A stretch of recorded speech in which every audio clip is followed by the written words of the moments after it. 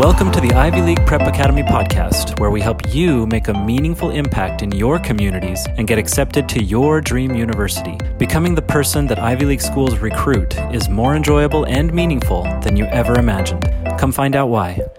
Hello, everyone. Today we are so excited to have with us one of the most caring and competent people I've ever met. I was fortunate enough to sit in Dr. John Paul Rollard's leadership class while pursuing my master's degree in business management. My classmates from this class and I still keep in touch, and everyone is eagerly looking forward to this podcast, as well as part 2, which will go live next week.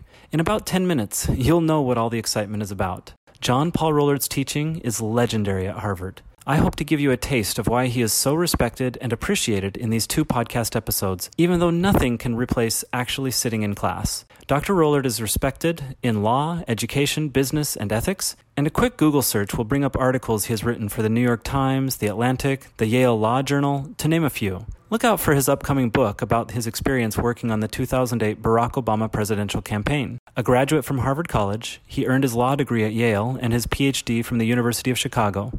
Most of all, to me, he is an inspiring teacher, and I feel fortunate to count myself among the students he has taught, both at Harvard and at the University of Chicago Booth School of Business.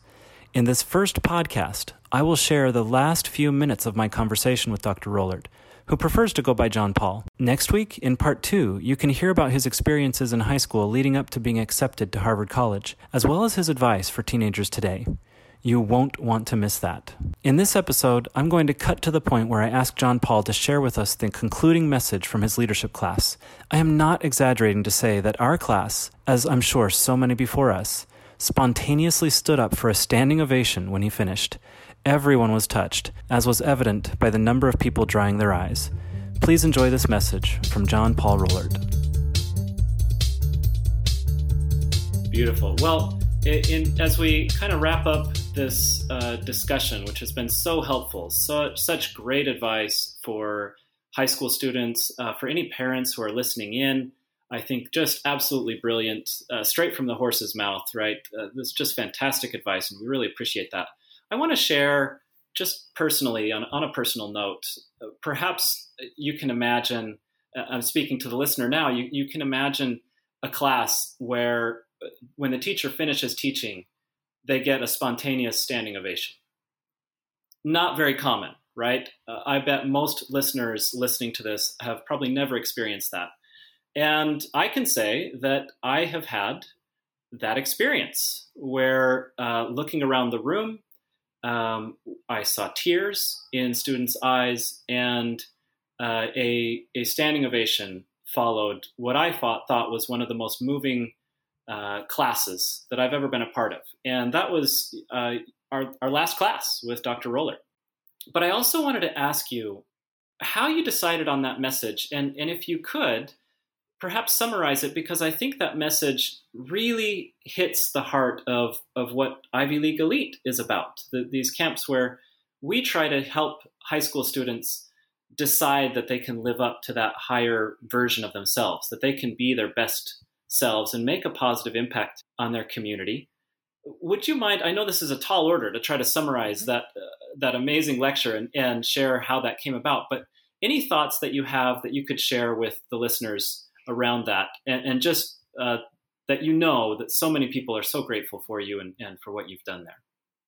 Well, Steve, those are really very kind words, and I'm truly grateful for them. As you know, I mean, as any person who's ever been in a teaching situation knows, um, on the one hand, you obviously as a teacher have to do your homework, you have to prepare, you have to be ready for class, so to speak. But if you don't have in the students a kind of active, enthusiastic, engaged, generous counterpart, doesn't matter how much work you've done. You could be a great opera singer, but you're singing to an empty opera hall.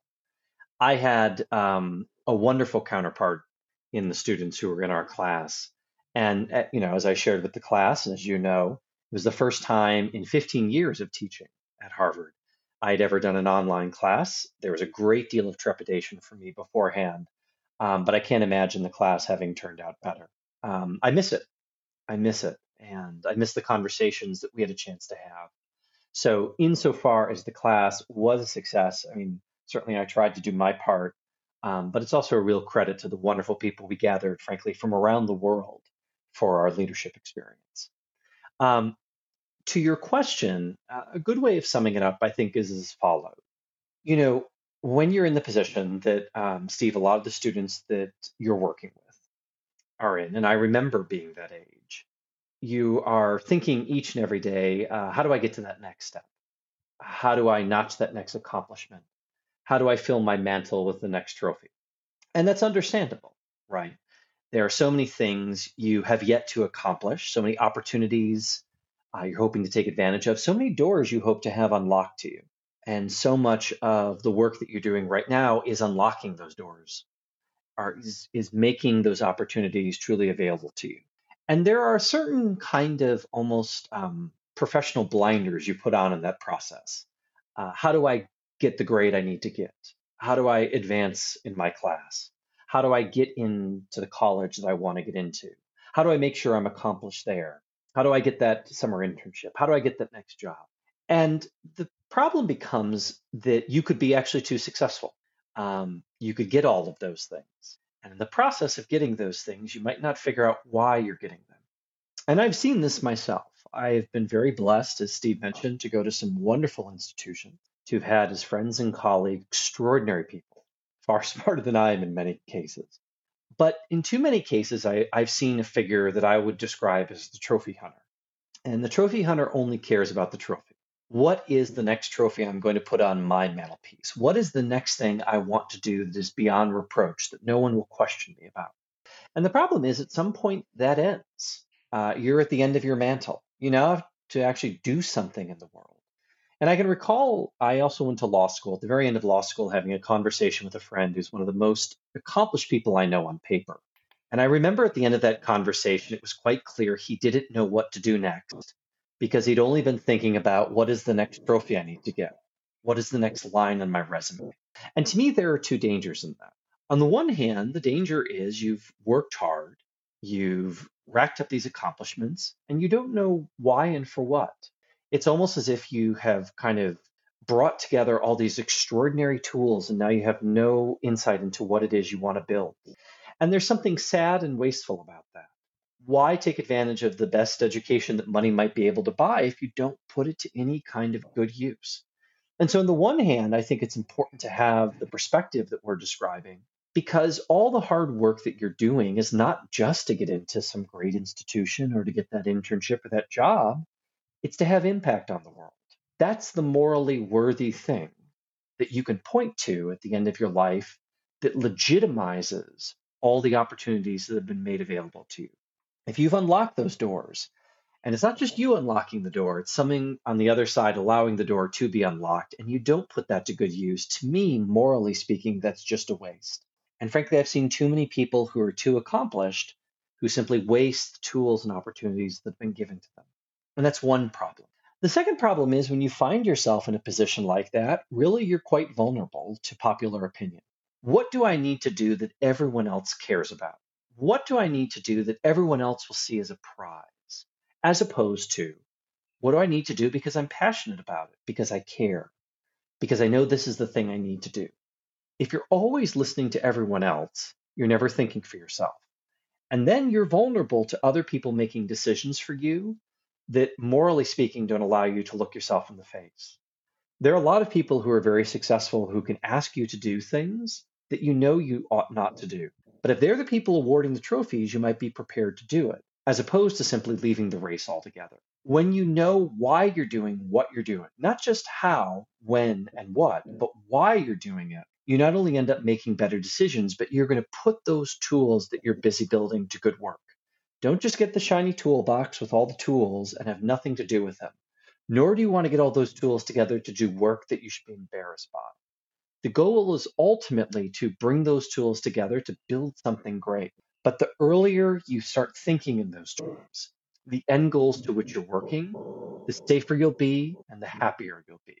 And so my hope, Steve, at the very end of kind of our class together, insofar as we're talking about the tools consistent with leadership, is to get people thinking in those terms, not just of accomplishment, but accomplishment toward what end.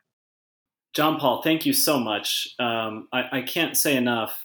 It's not only brilliant, I think that your words are just absolute wisdom. And and the exact perspective, the healthy perspective, the reason why we want to do great things and accomplish things is to make a greater impact on the people who need that impact, the world that needs to be a better place because you were a leader here. And certainly my life has been enriched by our class and by my relationship with you. And once again, I want to extend the gratitude from the rest of the class who asked me to share it with you. And thank you so much for taking your time with our listeners today as well. I think this has been one of the most productive podcasts we've ever recorded. Thank you, thank you, thank you. Well, Steve, thank you so much. And it's been a real privilege and an honor to get to speak with your students. So thank you.